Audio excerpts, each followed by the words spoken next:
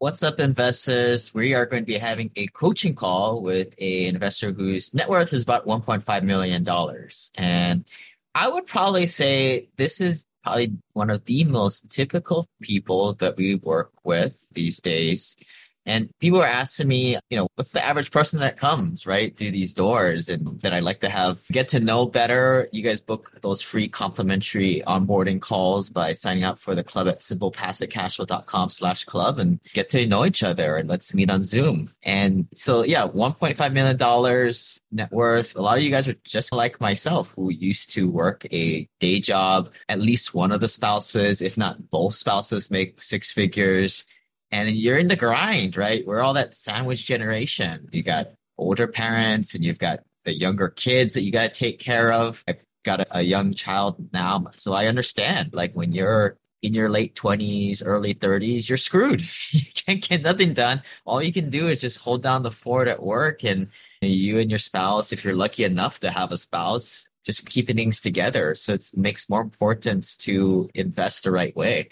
Average person I see who maybe played around with rental properties yet does syndication deals, and they normally jump into a few deals and with no more than like maybe 10-20% of their net worth to try it out. I think that's a prudent thing to do. Now, some people have joined our family office Ohana Mastermind, which is our inner circle, gotten access to the right people and jumped in more quickly and hit that nice financial independence cash flow stream number that they're looking for a lot quicker than others. Again, most people, $1.5 million net worth, they want to play around with maybe 10-20% of their net worth because they look up and now they're in their 30s, 40s, or early 50s, and they're like, geez, I have some decent amount of net worth and some disposable liquidity. But still, after people go into maybe a few deals at the minimum, it's not much, right? That's not going to get you to financial independence. No way, Jose. That's not going to happen. This stuff isn't like venture capital. And that's why I like it. It's not like crypto that just nosedives off some random incident that happened. By the way, if you guys also want to hear my synopsis on the crypto winter that's coming, check out the YouTube channel, Rich Uncle. Check that on our website or YouTube. And I think I did a 15 to 20 minute video on just that topic alone. But the Rich Uncle channel is a little bit more geared up for the younger investors out there, where a lot of you guys are more of the accredited investors. But going back to that typical profile, $1.5 million net worth, you've got maybe $400,000 to $500,000 of dead, lazy equity in your home because you were brainwashed as a child to pay down your mortgage and be debt adverse. That's exactly what the banks want you to do, by the way. You maybe have $200,000 to $500,000 in your 401k locked in there, which there's a lot of content we have on our website of jailbreaking that stuff out to minimize the overall effect of taxes. You still got to pay that 10% little penalty, but no big deal. That's why you got to surround yourself with other accredited investors who think this way, because it definitely is a lonely world out there, which is why we do these events. Coming up in October 1st, we are going to be going out to Napa Valley. So make sure you guys are signed up and check that out. We're going to be slowly working on the info page for this. Get on the email list to get first access to this, but check it out, simplepassivecashflow.com/Napa, and enjoy the podcast. This is a story about a dude named Lane. He moved to the mainland and bought one place to stay. And then one day he went, tried to rent them out, and then he became one real investor man.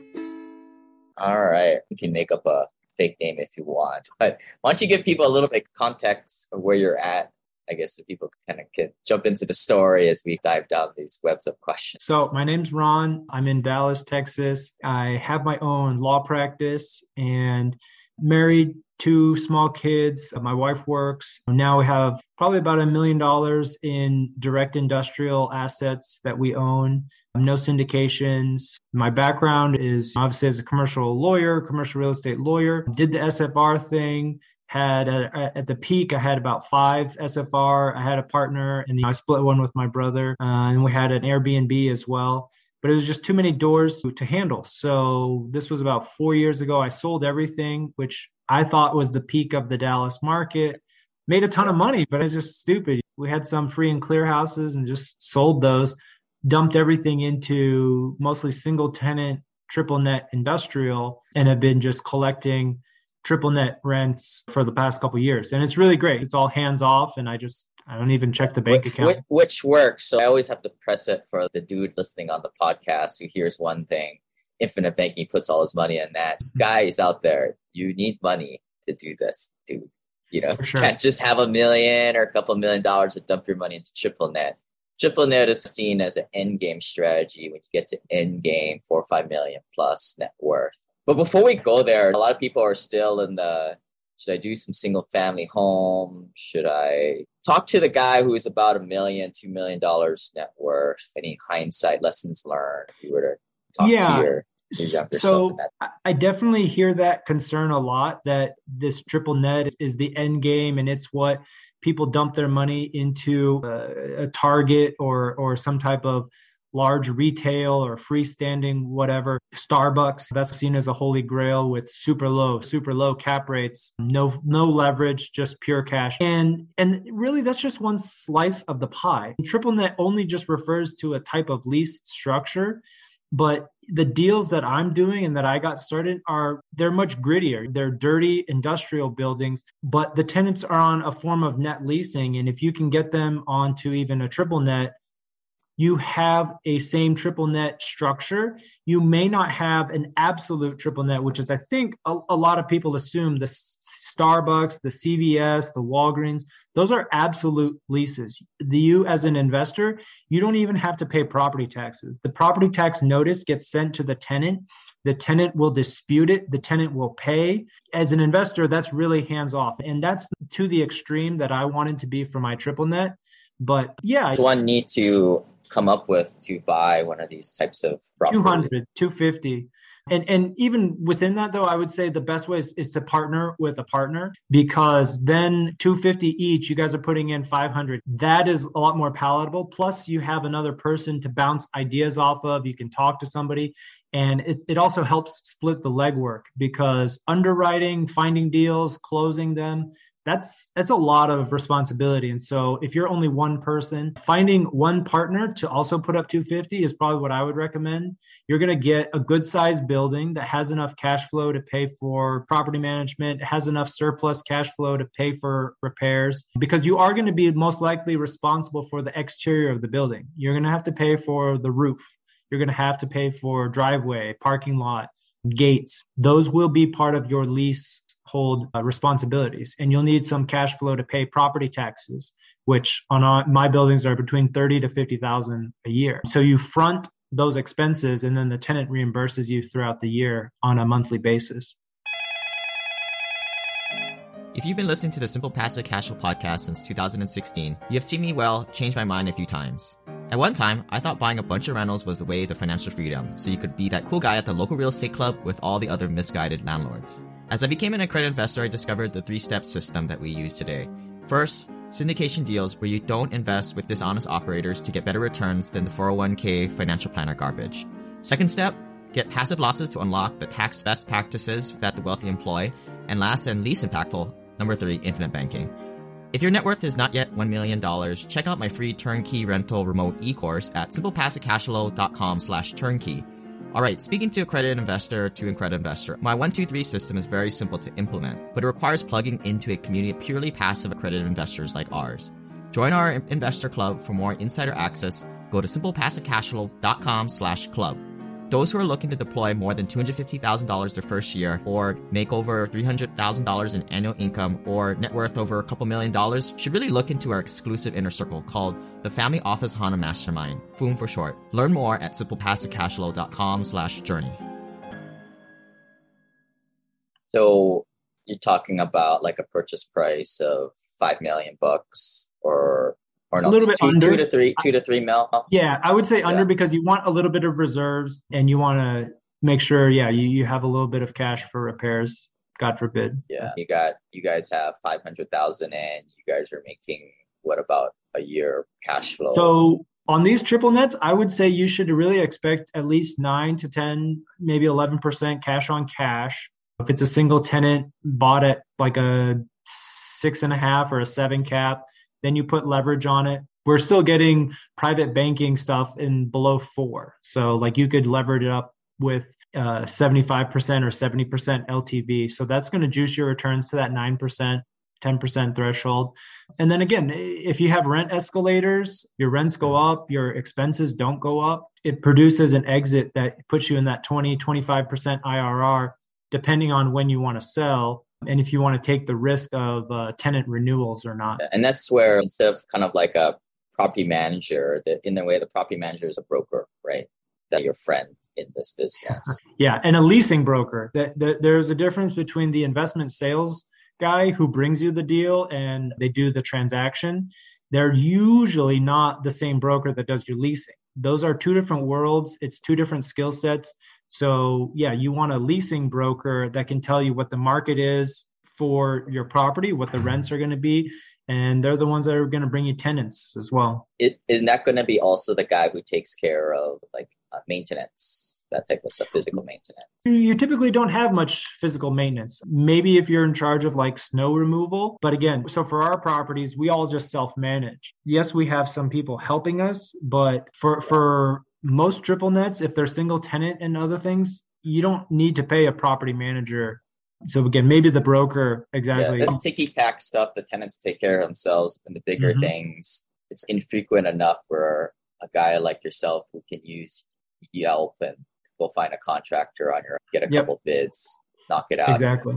Go drink your pina colada for another few months, wait for the next issue to come up. Let's dig into some of your questions that you got here. Sure. I think my questions are how to plan and grow for the next phase. I have a good idea of what I want my life to be. I'm already living my life. I don't work that much. I put in like 35 to 40 hours a week. The firm, my daily cash just runs pretty consistently, but I just want to grow my rental income to a portfolio size so that I can exit on a group rate and really get that cap rate compression and sell $35 million worth of property for $40 million and just collect the delta for the privilege.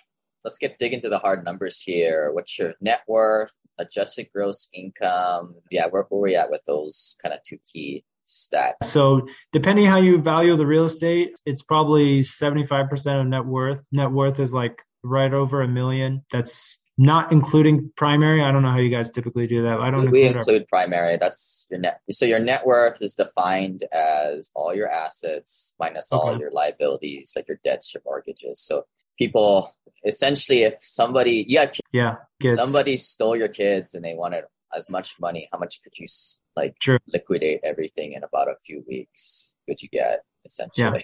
Yeah. So we're probably closer to 1.5 then. I'd say 1.5 because we're super low leverage on our primary. But yeah, so 1.5, and again, half of that's in commercial real estate. I have no SFR rentals anymore. It's all the industrial stuff. Yeah. A lot of people don't believe me. Once you become an accredited investor, can you tell me any good freaking reasons why you want to own little rental properties, right? Like liability, headache. If not, a lot of us would love to sell ours. We got the whole mastermind looking to sell their remaining rentals. So. I think this is a good time to sell. You have the same problem, and we face that too, which is if you sell, what do you do with the money? Because that is a existential problem at every single price point. Whether you're looking to sell like $100,000 rental, you're looking to sell a $10 million triple net, or you're looking to sell a $100 million REIT portfolio, what do you do with the money that generates a higher return than you're currently getting? Because if we're getting that 10% cash on cash right now, we bought at a good price. Our mortgage is quite low.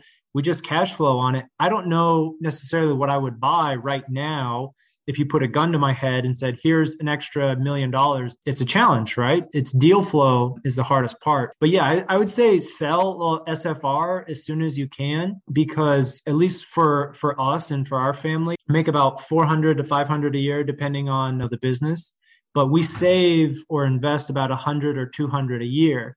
And so that reloads the kitty for us to buy new buildings every year. But you're also the dude who thought that Dallas 2017 wasn't going to go up. Right? Yeah. Not to say it didn't go up more. I wanted to simplify my rental portfolio at that time because with six roofs, I was, even with a property manager, I was always having emails like a water heater went out. Oh, the dishwasher broke here. Oh, this happened. Oh, that happened. Oh, the tenants complained about it. It was just annoying. And so I felt like it was still an incredible investment. If you think about, I was cash flowing on a rental. I had property managers, so I wasn't doing a whole lot. And then when I sold for a pretty good appreciation, I was like, hey man, I'm super happy with it. It was like banking profits. I say this quote, you'll never go broke banking a profit. And so I think there's nothing wrong with that. But yeah, for sure. And even in 2017 or 2018, I thought a lot of multifamily syndications were overpaying for properties in my area, because I got a lot of friends that are syndicators and they wanted me to throw in money, but they were just overbuying, overpaying for some really crappy apartments. And they're laughing all the way to the bank when they make 300% return in 2 years. And larger high net worth families, like over your 10, 25s, they're always going to asset allocate they're always going to have a portion of your portfolio, whether that portion is 5%, 50% in asymmetric return. So they're always going to have that play, which you don't. In terms of net worth, you got some movement to go, man. You got to get up to 4 or 5 million before you can start to play defense. The way I look at, I'm coming in from a different perspective, right? Like I also thought in 2016, 17, I was at a different coffee shop and I thought things were a little overheated myself, but I had also seen this same thing. I started investing in 2009, 2012. I'm like, wow, this is getting really expensive. Then 2014, wow, this is getting really expensive. Once you go through 3 of these phases in your own head, you start to realize that it's just you. And I think what you start to see is a lot of people, they're still in that first, second go round in their own head. And they think, oh, it's going to go up. And then they start to see that rogue internet forum or random YouTube channel that's just trying to sell views. And they get all freaked out. You never have a crystal ball. So my thing, the buy box is what do you do, right, with the money if you were to sell those rental properties? You buy stuff that hits a 1.25 debt service coverage ratio. Why? Because that's what the professional banks do, for goodness sakes. Copy what the pros do instead of us amateurs, right? Copy what the pros do. They go into stuff that cash flows.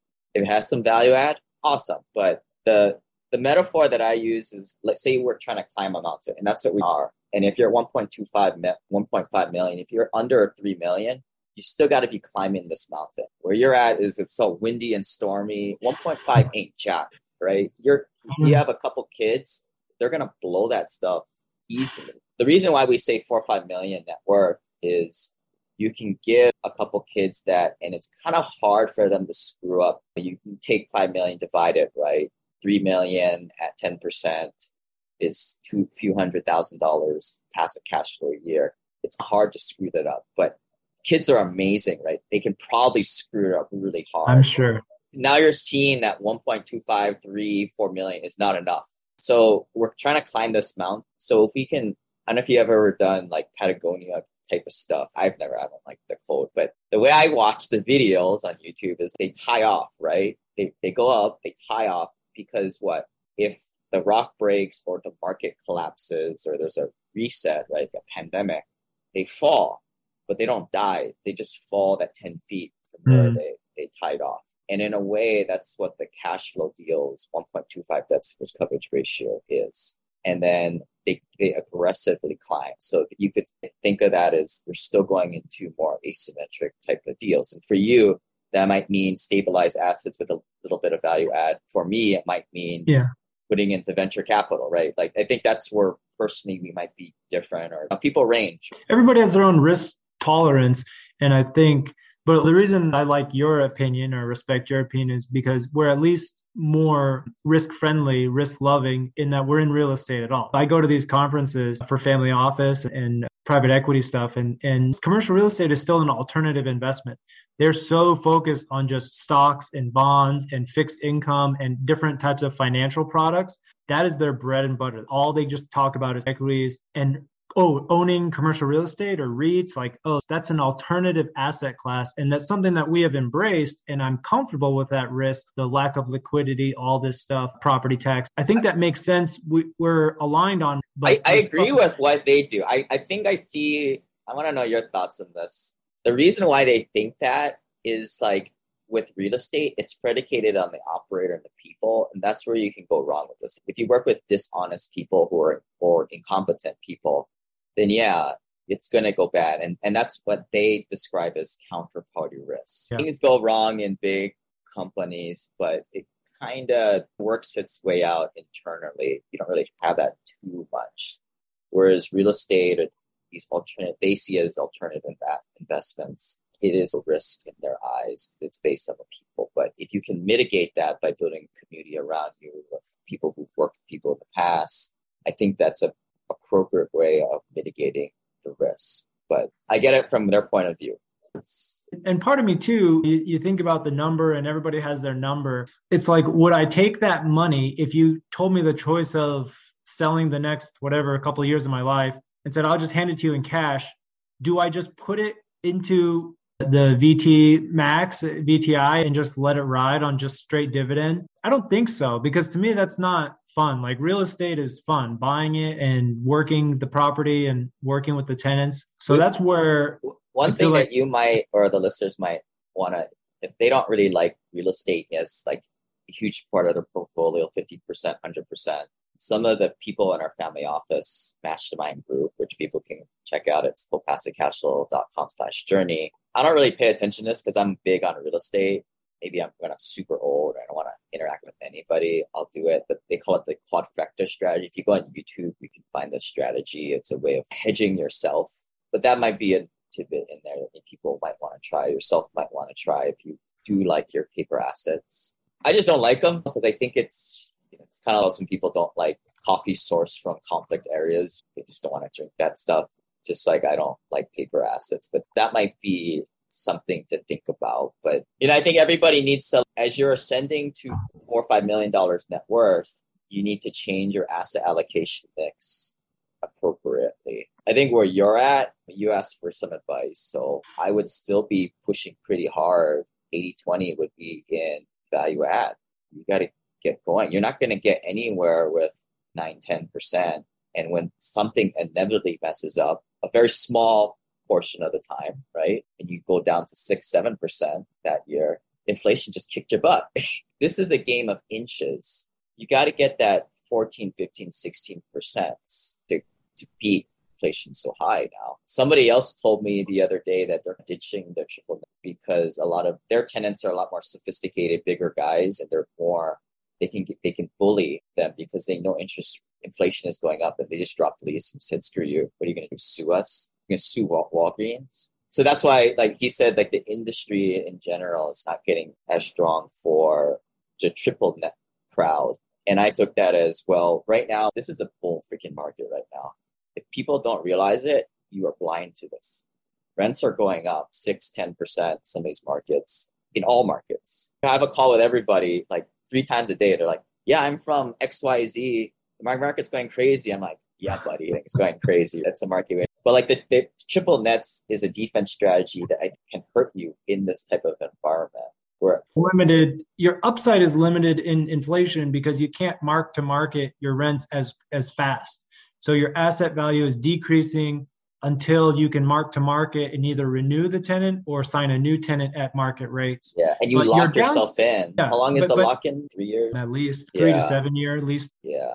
So you can, right now, your tenants feel like they're getting a freaking steal now, right? Like for 3 years, they lock in. Their property taxes are going to go up. Their insurance premiums are going to go up. So how good of a deal they feel, that's part of it. But yeah, for sure, the base rent is the biggest component. And but hopefully they carry that mentality into the lease renewal. When I want to mark to 50% increase, that's not how they think, man. They're just going off of what they were, the price they paid back in 2022. Sure, that's true. Yeah, I don't know. I'm just. Hey, Lane, I appreciate it. I probably have to hop off soon, but. Yeah, any last thoughts? I think this is a wave, right? You might have to get out of your comfort zone, but not saying you got to go 80-20. Maybe just go like 25% of your portfolio, just as it comes available, put it into more, maybe not the stabilized value add stuff, but maybe go on the other end, which is development. We're doing a webinar for kind of the club members. You guys get it if you join the club, simplepassivecashflow.com/club. But we're seeing a pivot. We bought like a property for 87 in Houston, and now the damn thing is worth 120 2 quarters later. this doesn't make any sense. So in this, with the tide rising, it makes more sense just to develop it. And that really protects you against downside scenario too, because new product on the market will always get the best rents, even if the rents have cratered. People want to live in the new building, so you'll have demand. As long as you can build it, as long as you can see it to completion and, create construction contracts, plans and specs, mitigate change orders, that competent project manager.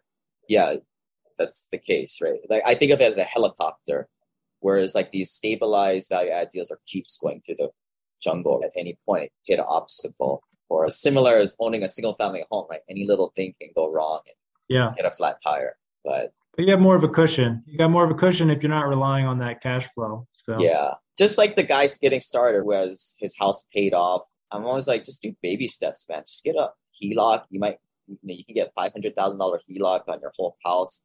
Just take $100,000 of that in the next quarter. And I think you're more conscious of this, but yeah, just baby steps, right? I think that's the thing. And then when you get the 4 or 5 million, then I think you can play this game that you've been playing. But maybe part of that is just surrounding yourself with more high net worth people in the 3 to 5 mil range too. Yeah. Cool. Hey, I appreciate it. I appreciate the time. I got to hop off.